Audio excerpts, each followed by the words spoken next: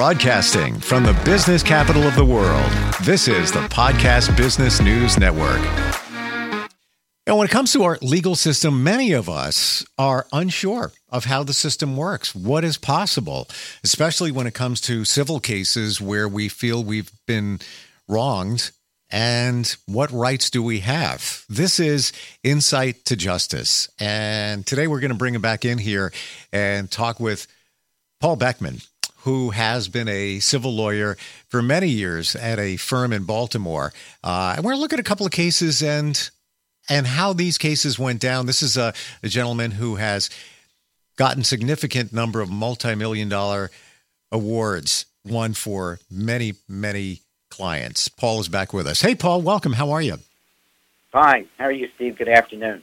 And it's great to have you back here. And I'd like to look at a case that you were involved in that I do believe recently there was, I guess, a conviction in this case, and that was just about a year and change ago, correct?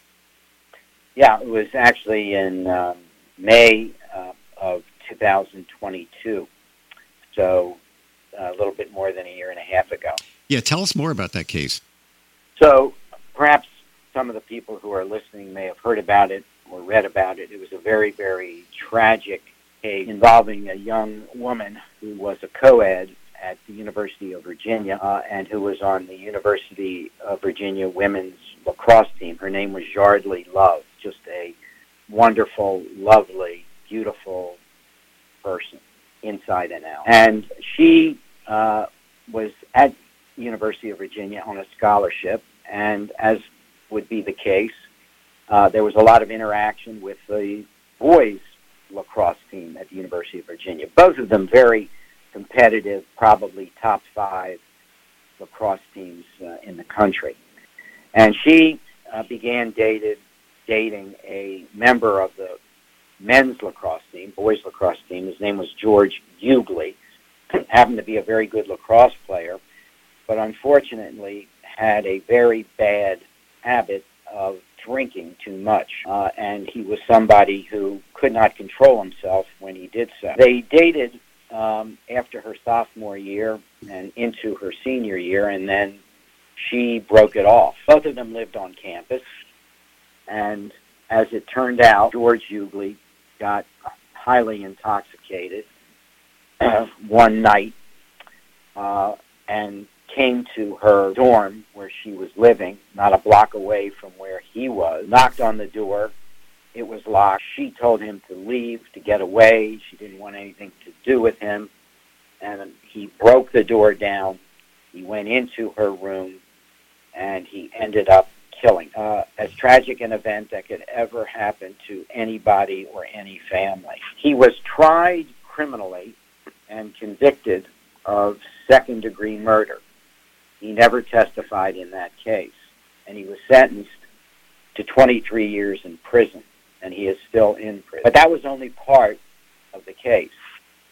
After he was convicted, he tried to set aside his criminal conviction on the basis that he was unjustly convicted, and he filed what are called writs of habeas corpus, both in state court and in federal court, which lasted years and years and years until finally the last one was denied in the summer of 2021. I was asked to represent the family in a civil action resulting from Yardley's death, because when something like this happens, when an assault and a battery like this happens, an assault is putting somebody in fear of their life civilly.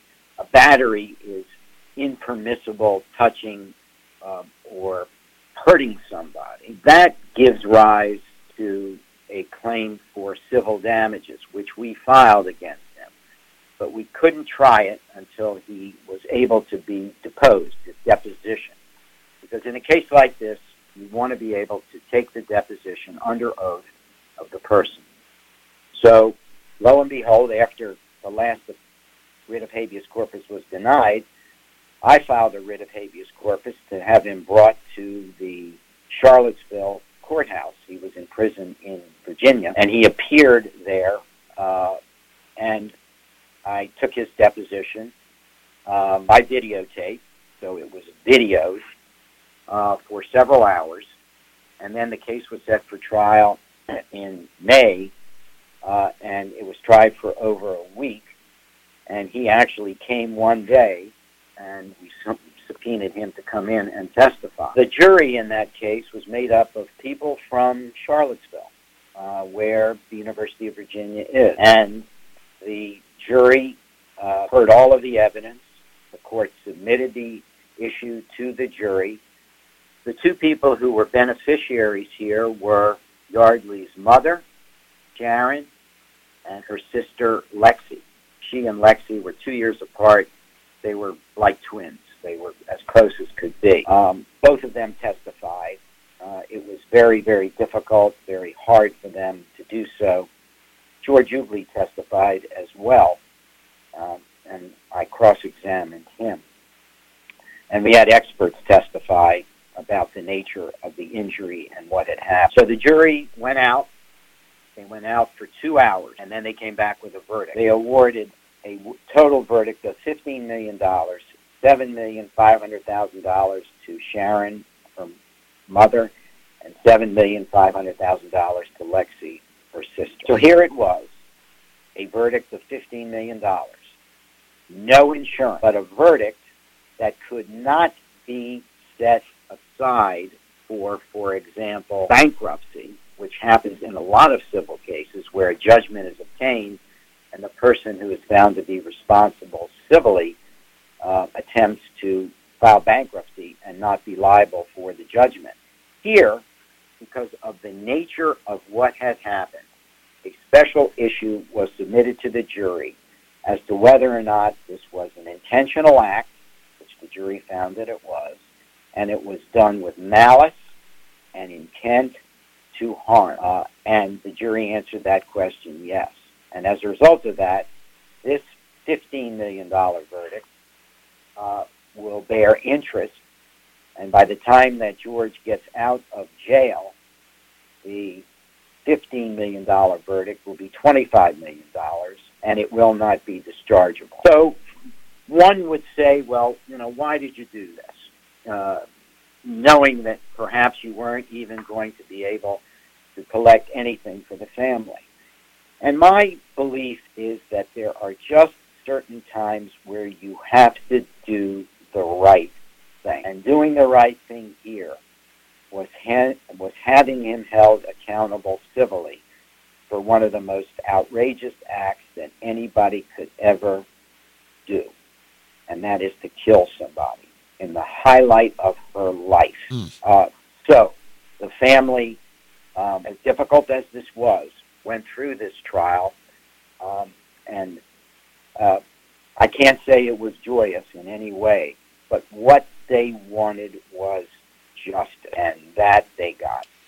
What do you think, Paul, was the turning point in this case that enabled the jury to render the verdict that they did? Well, they had the opportunity to see George Ubley on the stand, and even though at one point in the trial, and I'll just mention this, he turned around and said to Sharon Love, the mother who was sitting literally in the first row, "I'm so sorry for this happened. I apologize to you, and I apologize to Yardley." And I said to him, because he was speaking out of turn, "But she's not here, George. You killed her."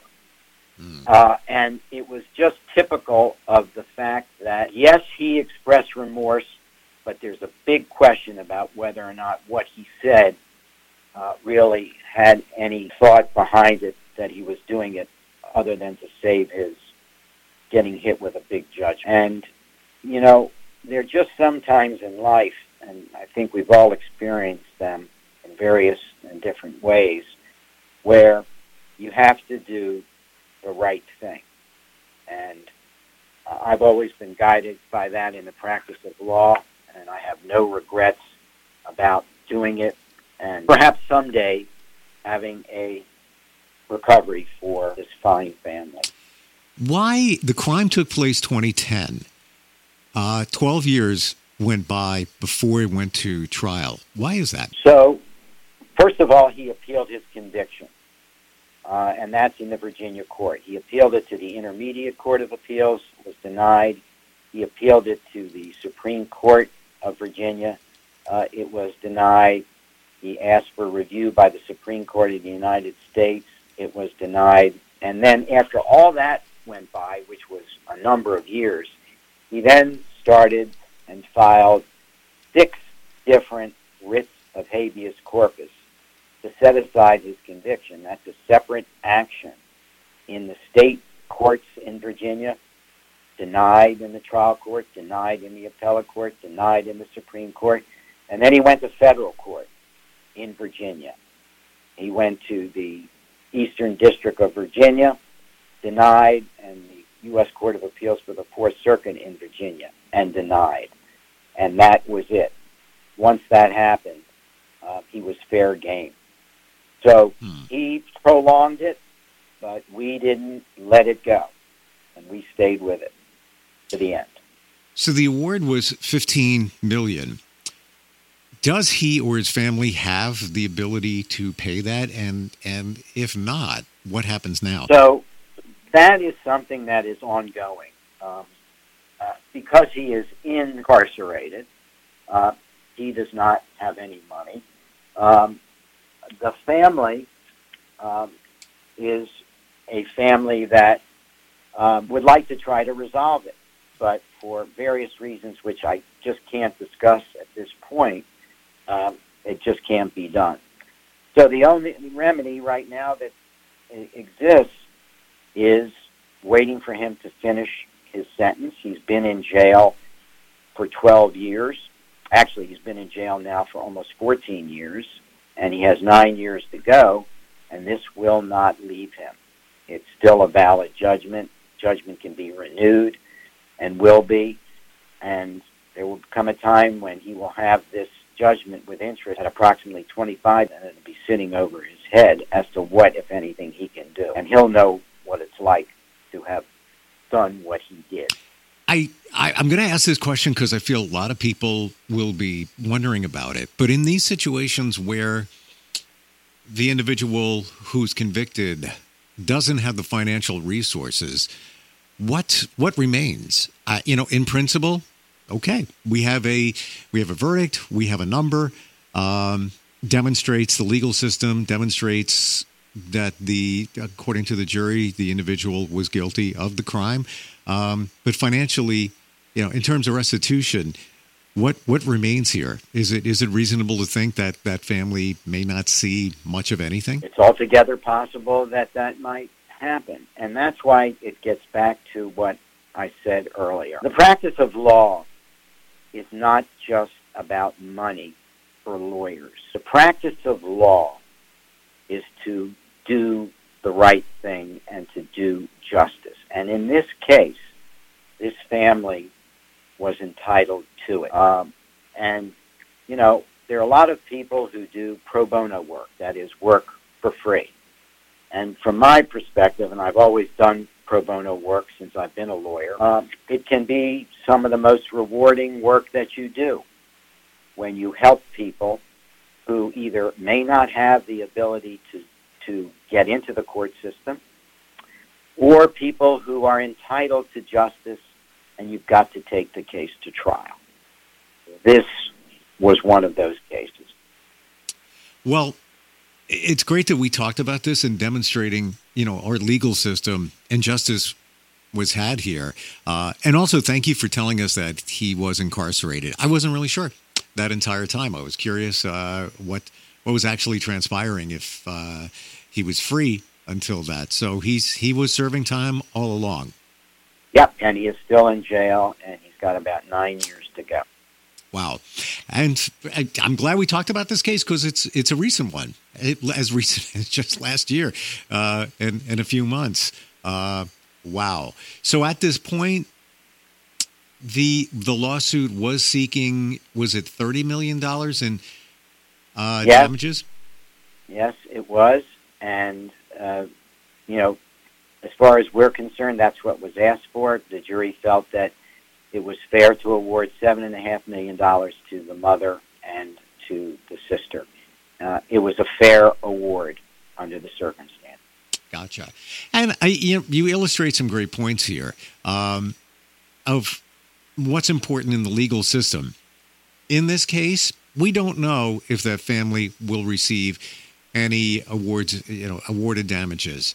However, the number of $15 million, which essentially is half of what the lawsuit was seeking, speaks the volumes of what went on here and the gravity of the entire situation. And I detect from you that's kind of what our legal system is about. Yeah, hopefully it is, and it remains so that the courthouse is open to everyone, no matter what the nature of the matter is. That's what makes this country great.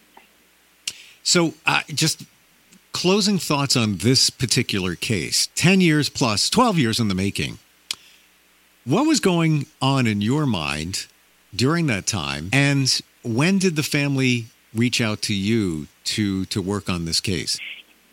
Well, the family reached out to me very early in the game. They had local lawyers in Virginia, and they wanted somebody here, and they had been recommended to me, and I got involved in it very early on, within a couple of years after it happened. And I followed the criminal case, and then we had to file the claim within a very short period of time, and we filed it, and we wanted to make sure that we preserved it until there was an opportunity to try it and to get him to testify.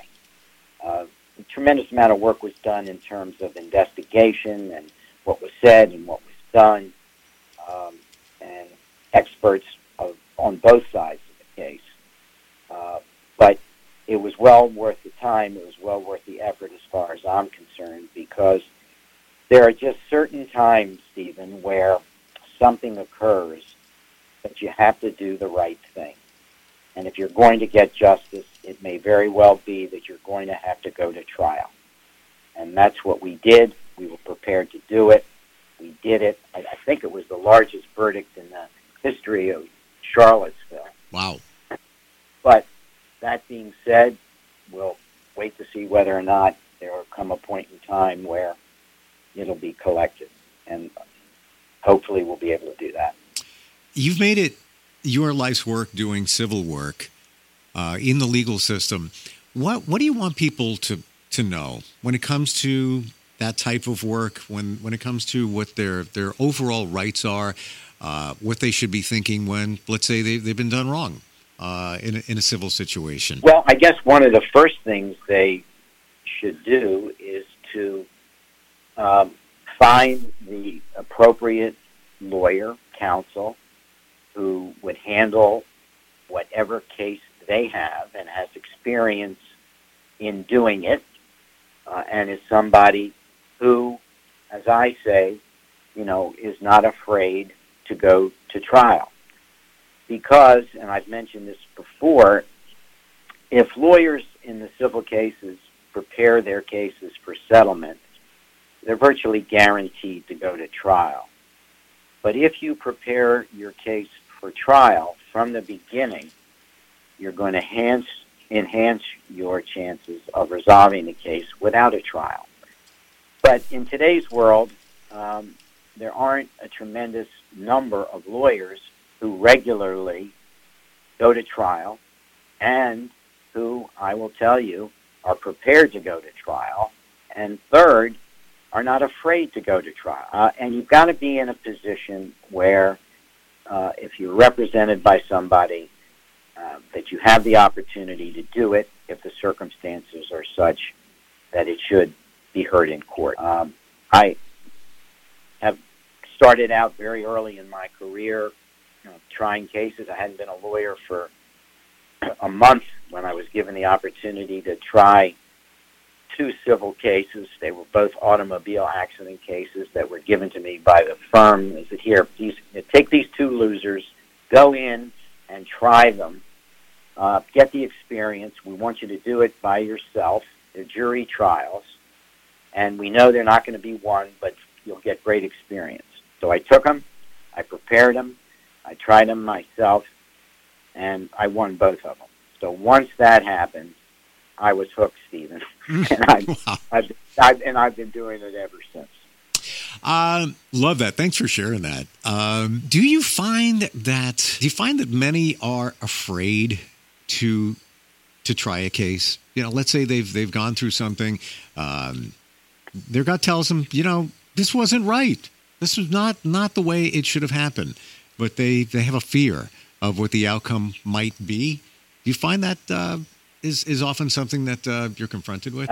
You're talking about clients as opposed to lawyers being afraid to try a case? Exactly, yeah. Yeah, and there are circumstances like that. And when I find that, and that does arise, from time to time, what I try to do is to give the clients, the opportunity to understand what can be done and what the risks are. And there are some times where I will recommend settlement. There are other times when I would say to them, look, I believe you have a very good case. I think this is a case that can be won. There are no guarantees, that we're going to win. But based on my experience and knowledge of your case, I would recommend that you go ahead. And in virtually every case, if I'm handling it the right way, which I hope I do, the client will go along with my recommendation. Sometimes not. Sometimes they will say, look, I just want to get this over. I don't want to go into a trial. And, it's the client's case. We don't force them to do something they don't want to do.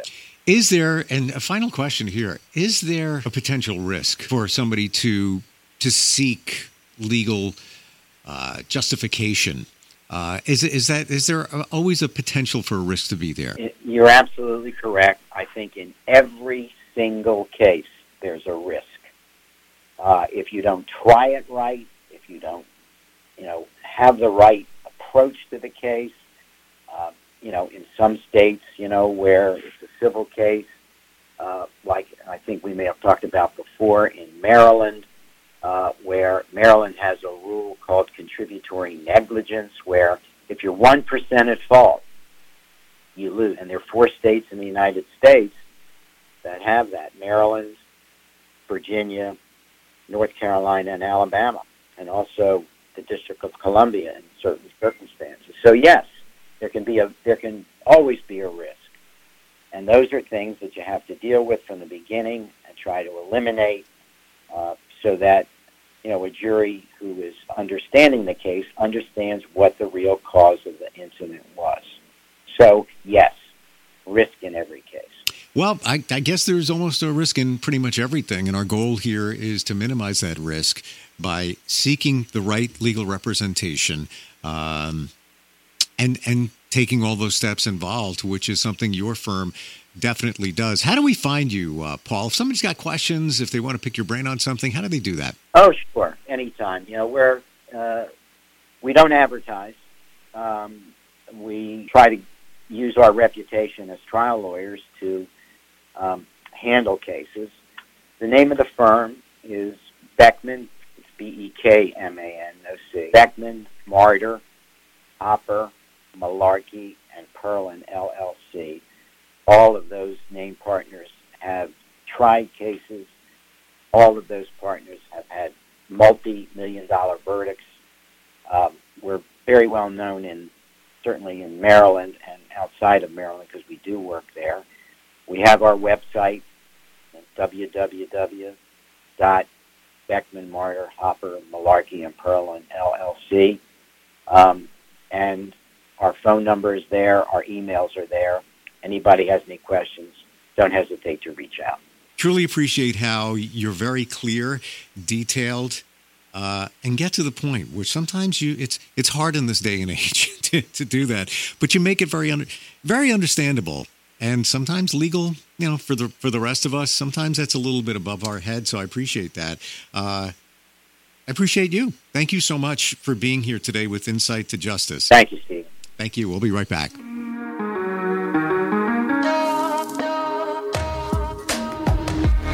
Broadcasting from the business capital of the world, this is the Podcast Business News Network. Hey, Dad, how do airplanes fly? What's in this box? Can I touch this? Where does sand come from? Is this tree good for climbing? What happens if I mix these two things together? How are babies made? What does this thing do?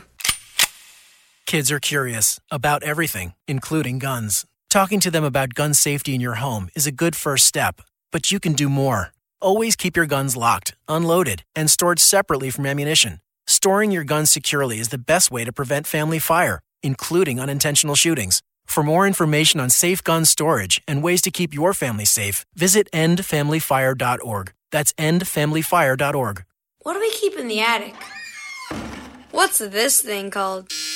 Can I ride my bike backwards? Like I said, kids are curious. It's up to us to keep them safe. Brought to you by End Family Fire, Brady, and the Ad Council.